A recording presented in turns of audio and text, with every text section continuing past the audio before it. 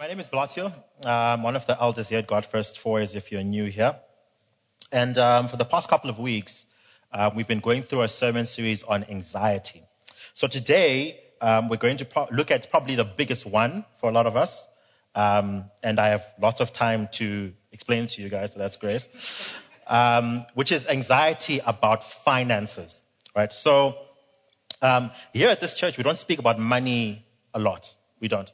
If you've been here for a while, you might have never heard a money talk from us. And the reason for that is because we're not a prosperity church, right? We do not believe in the prosperity gospel. We just believe in the gospel, really, and nothing added to that.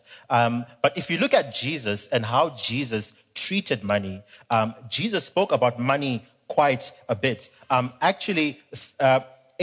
16 out of his 38 parables, Jesus spoke about money, which is more than 40% of the parables Jesus spoke about. He spoke about money. And this is such a big topic to Jesus that he speaks about it more than he speaks about love. Jesus speaks about money more than he speaks about heaven and hell combined. Now, I don't think he spoke about money that much because money was more important than those things. But you'll find that money has this effect on us. It shows us or brings to the surface what is actually going on in our hearts. And that's what I'm going to try and show us today. So good for you guys. We're only going to be reading out of 3 verses. Luke chapter 12, verse 34 to 36. I have 3 points, which are basically God is good. When will you trust me?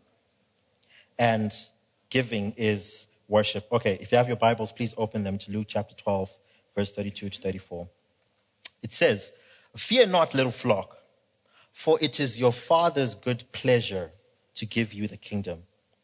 Sell your possessions and give it to the poor. Give it to the needy. Provide yourself with the money bags that do not grow old, with a treasure in the heavens that does not fail, where no thief approaches and no moth destroys. For where your treasure is, there your heart will be also." Now, here Luke, in the whole chapter, actually, chapter 12, Luke is recording what Jesus says about different kinds of anxieties, right? He goes through different kinds of things that people worry about, us as Christians, and he shows us how we can live a Christian life that is overcoming of such fears. You'll find Luke 12, verse 45, Jesus addresses fear of death, and he says, hey, don't be afraid of man who can only kill you. You should be more fearful of God, where after you have died, he has the authority to send you to hell. He's saying that if you need to fear God, trust God more, because God has handled what happens after death. Luke 12, verse 5 to 6 says, Luke doesn't say it there, I'm paraphrasing. Jesus addresses the fear of us feeling insignificant to God, or feeling as though God does not care about us, or God is some far off God. And he says, hey, look, God is aware when 2 sparrows are sold for a penny. Aren't you more important than birds? In fact, God knows the very number of hairs on your head. God is aware of you. Luke 11, verse 11 to 12 says, Jesus there is dealing with when someone is challenging you about the gospel and you don't know what to say. He says, no, the Holy Spirit will give you the words to say. I have that handled for you as well. Luke chapter 12, verse 13 to 21, Jesus addresses our fear of future provisions by going through the parable of the rich fool. Now, a lot of us know the story. What happens is this guy makes a killer crop, right? He's big harvest. And what he realizes quickly that the amount of food he's made and the barns that he has to store them away doesn't really work out. So he decides, let me tear down my barns, build bigger barns so that I can fit all my food in there. And then God comes to him and he says, verse 20 and 21, but God said to him, "Fool, this night your soul is required of you, and the things you have prepared, whose will they be? So it is the one who lays up treasure for himself and is not rich towards God." So is Jesus saying here that there's something wrong with having a killer crop? Is he saying there's something wrong with being productive? Is Jesus saying that there's something wrong with us taking all the stuff we have produced and storing it away for a rainy day? No, I don't think he's saying that. But I think what he's saying here is that there is something wrong with us finding our security in our barns. There's something wrong with us finding security in our big bank accounts and our investment schemes. He says you need to find security in me, Jesus, and not stuff. And you'll find for people that find the security in accounts and stuff like that, we begin to hoard. So in Zimbabwe right now, I don't know if you've been living under a rock or you've been watching the news. There was a new government, new regime in. They're implementing new monetary policy in there, and it's causing a whole lot of struggle, right? Prices are shooting up. Basic commodities, you can't find them anymore. And my parents are still in Zim right now, and some of my siblings. And I was chatting to my mom the other day, and she was telling me how she walked into a shop and found cooking oil, and it was at a reasonable price. So she bought all of it. Right? Now, and this is what everyone is doing in Zim, right? They find something, if it's well priced, they just hoard. And that's what happens when the people who are governing you, the policies they've put in place, you find no confidence in them. And for some of us, we treat God the same way, where we don't really trust him when he says, I will provide for you. We don't really trust him when he says, I will give you what you need when you need it. So we begin to hoard. We have bank accounts full to the brim, not because we need that money for something specific. No, it's just because we're afraid of some fear thing. We're not sure what will happen in the future. So we're packing away for a rainy day, or more like we're packing away for a category 12 hurricane, right? We're just packing away stuff and money we are hoarding without any real plan about what is this for.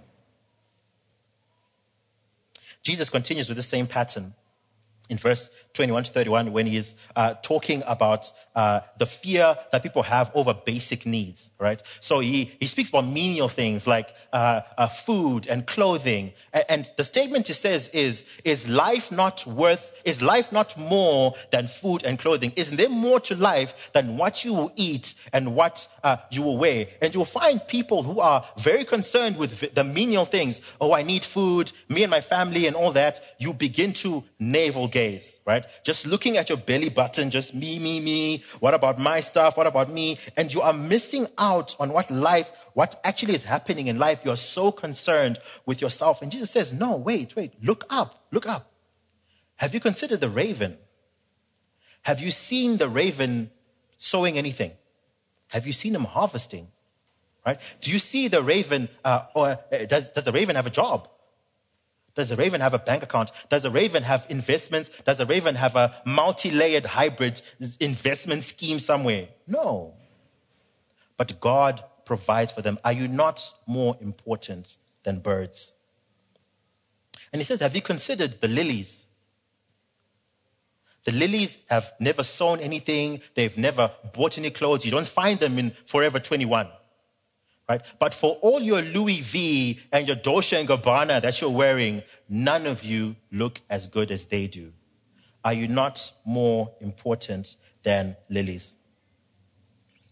And then we get to the verse we're speaking about today.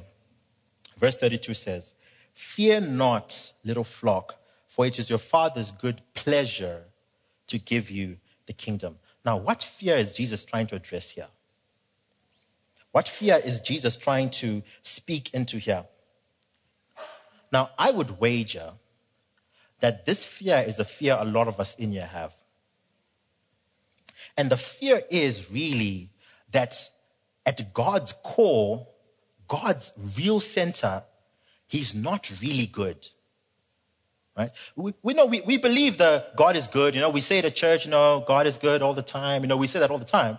But in some level, we feel like what God really wants to do is not to be good to us, but he really wants to judge us. Right? He's just waiting for that opportunity for you to screw up, for you to mess up again so he can judge you.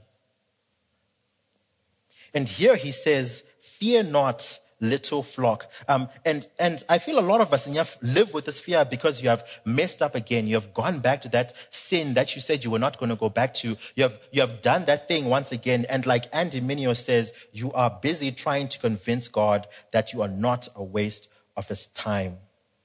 Now, personally, I love this verse because I'm someone I've always believed God loved me, right? I was saved very young. I've always believed the concept of God loving me, but I've only ever believed it as God loves me like my parents love me, right? If I need something, I can go to them and they will provide. If I need some wise counsel, I can sit to them and they will give me wise counsel. If I'm lacking something, they will be there for me. They're not absentee parents, right? I understood God forgave my sins, and I understood I would make it into heaven because Jesus died for my sins. But I had a hard time believing that I would get to heaven because God actually wanted me there.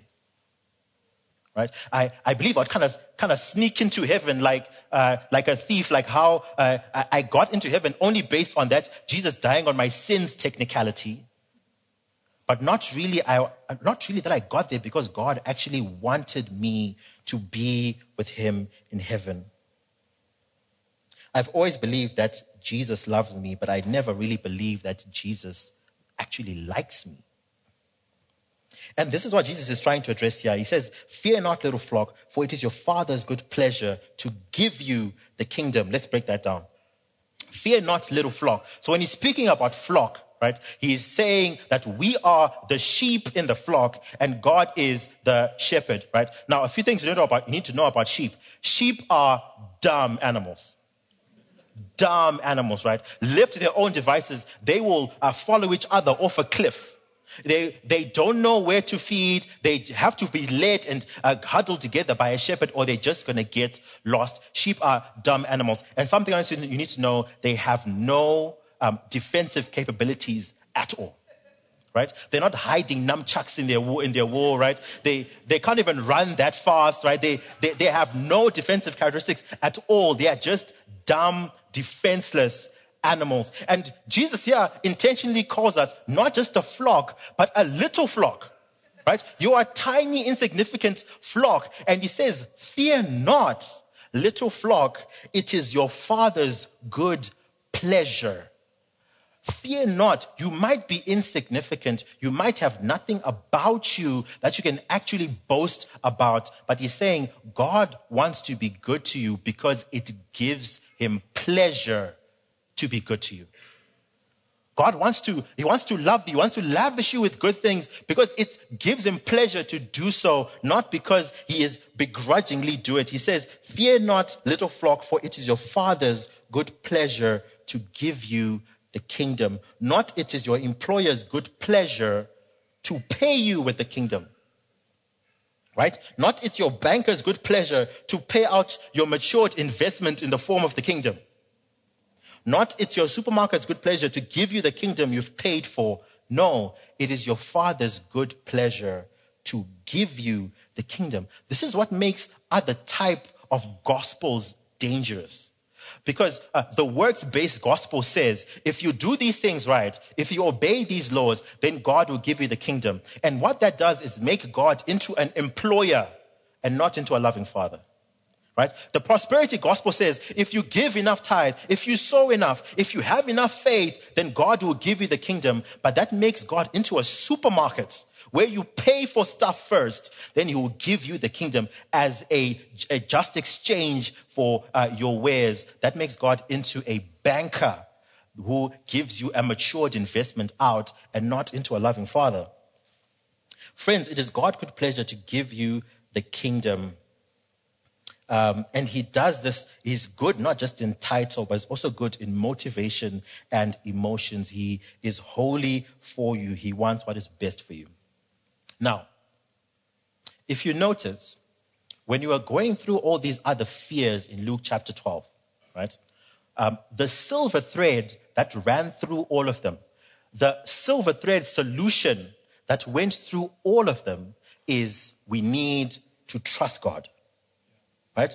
With the fear of death, we need to trust that God has us after death and he will take us to a better place. With the fear of not knowing how to defend ourselves when we are challenged about the gospel, we need to trust that God will give us the words to say when we're challenged about the gospel. With the fear of us not having enough, we need to trust that when God says, I will provide, then he will provide. And I think the word God is trying to tell us today is, when will you trust me? Do you trust me?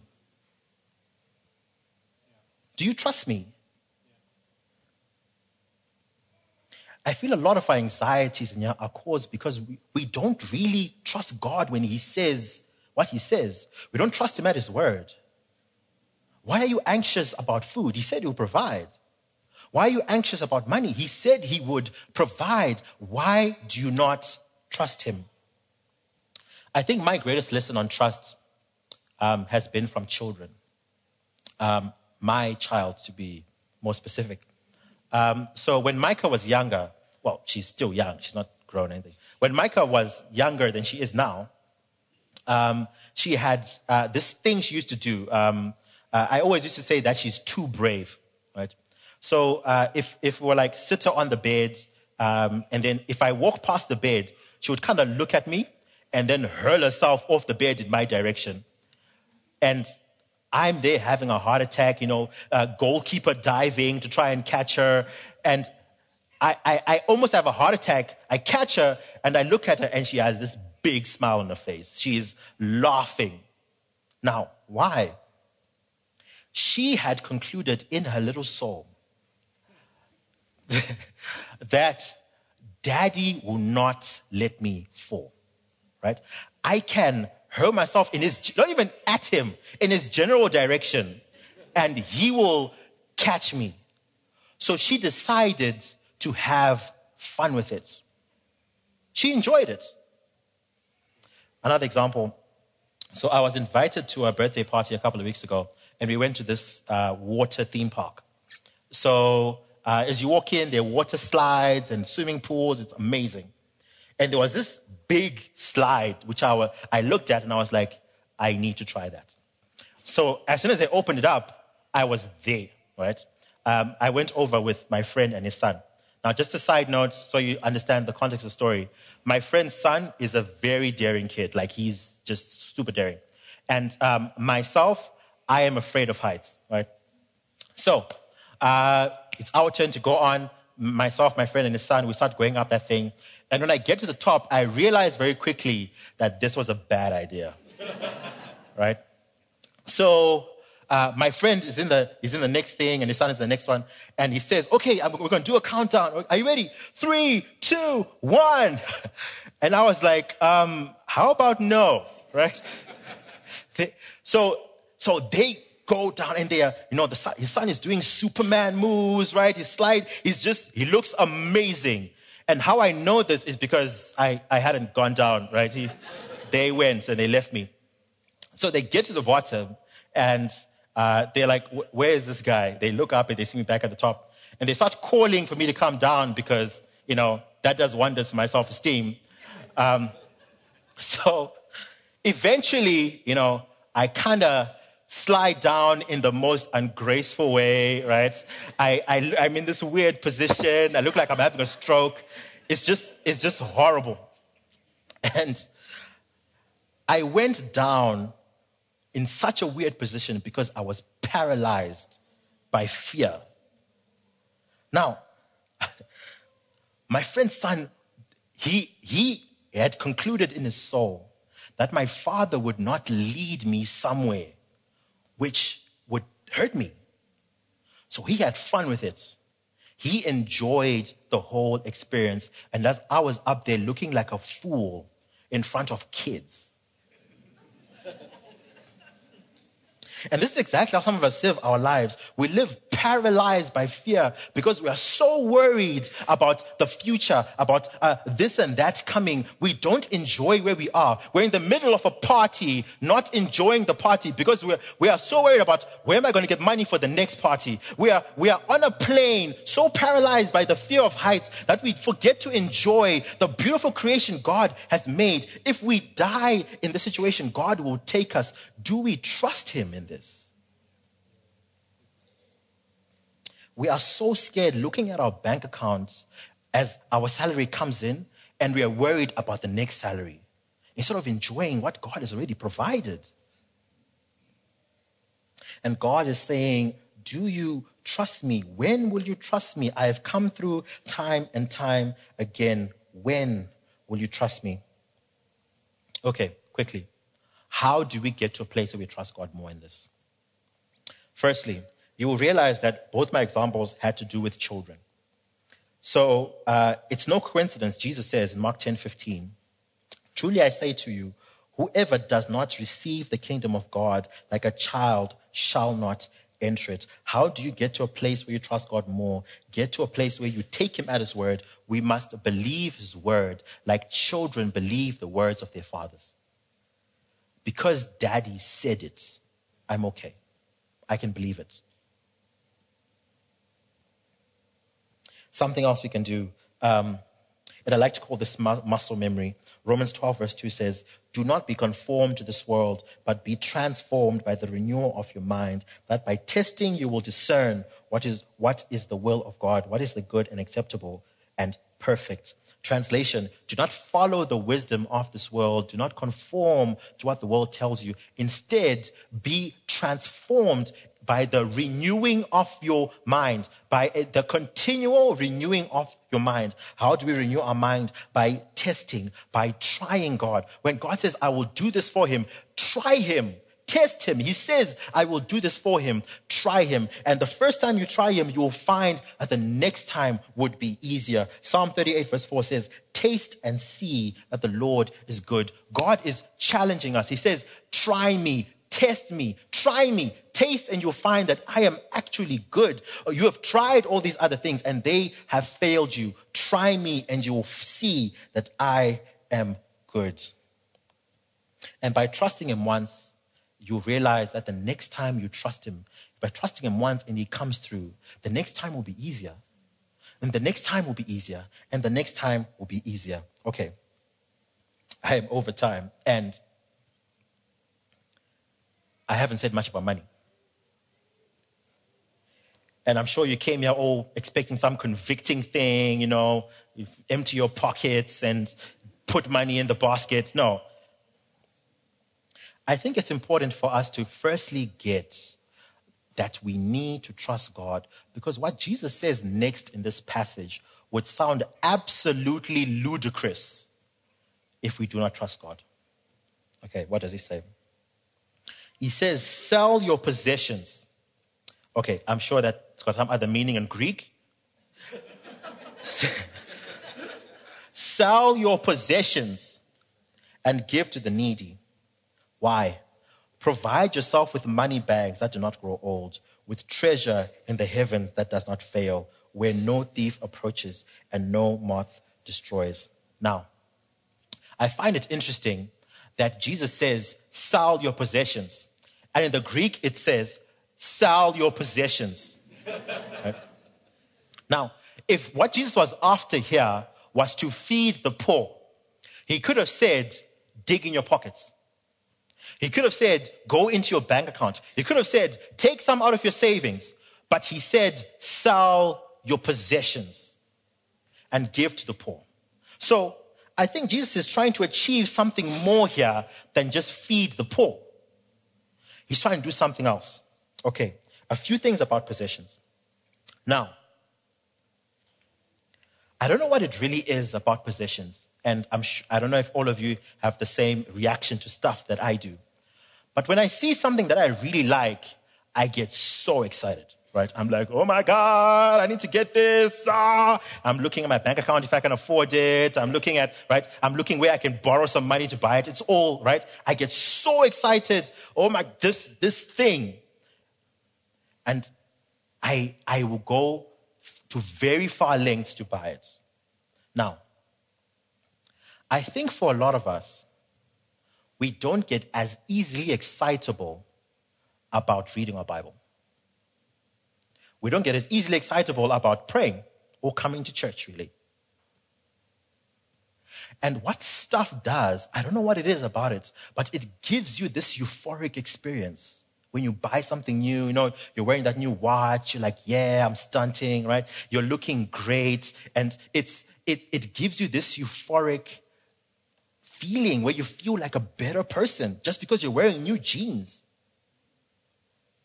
And there's something about possessions that drowns out our awareness of God, our excitement over reading His Word, our enjoyment about doing menial things like praying or coming to church. There's something about stuff that does that. So Jesus says, sell your possessions. Why? Why?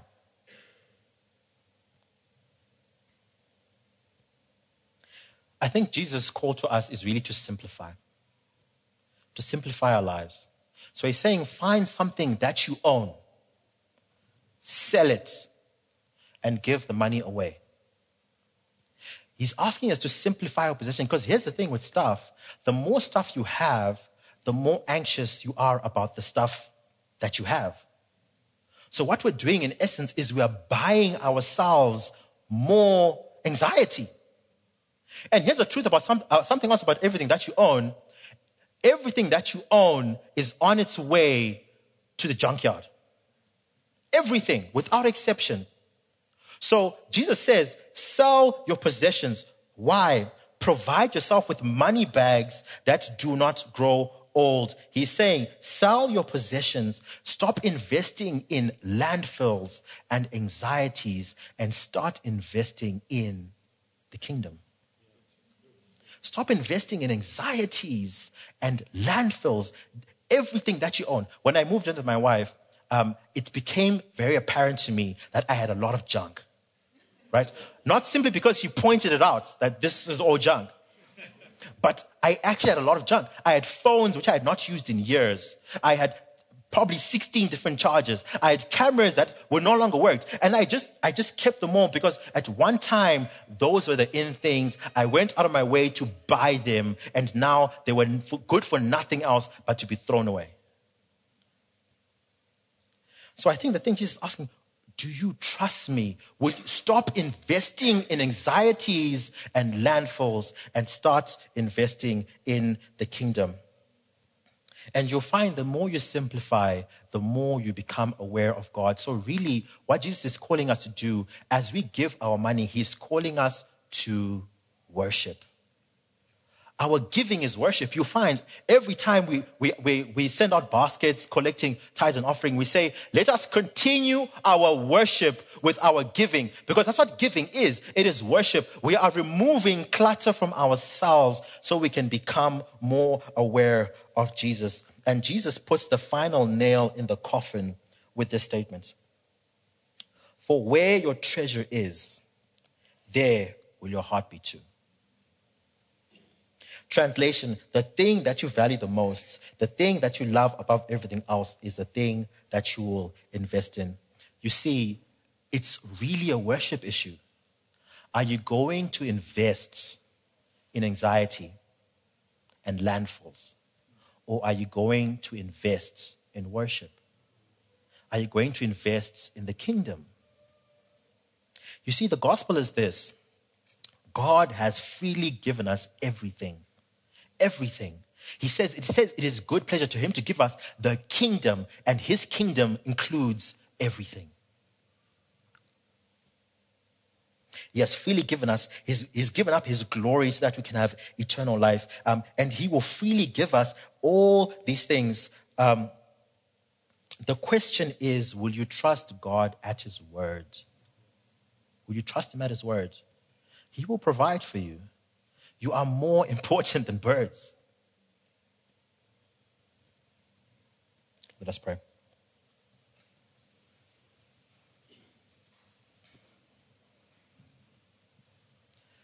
Jesus, thank you that you have us, that you have taken care of it all, that we can trust you with our lives, we can trust you with our eternity, we can trust you with our children, we can trust you with our houses, and God, we can trust you with our money. And God, I pray, God, may you move us. God, may you show us what in our lives we need to sell. What possessions we own, we need to sell, and we need to give that money away for the sake of your worship. I pray, Jesus, for us, God, work in our hearts. This is a hard issue. I pray, may you make this real to us, Father. In your name I pray. Amen.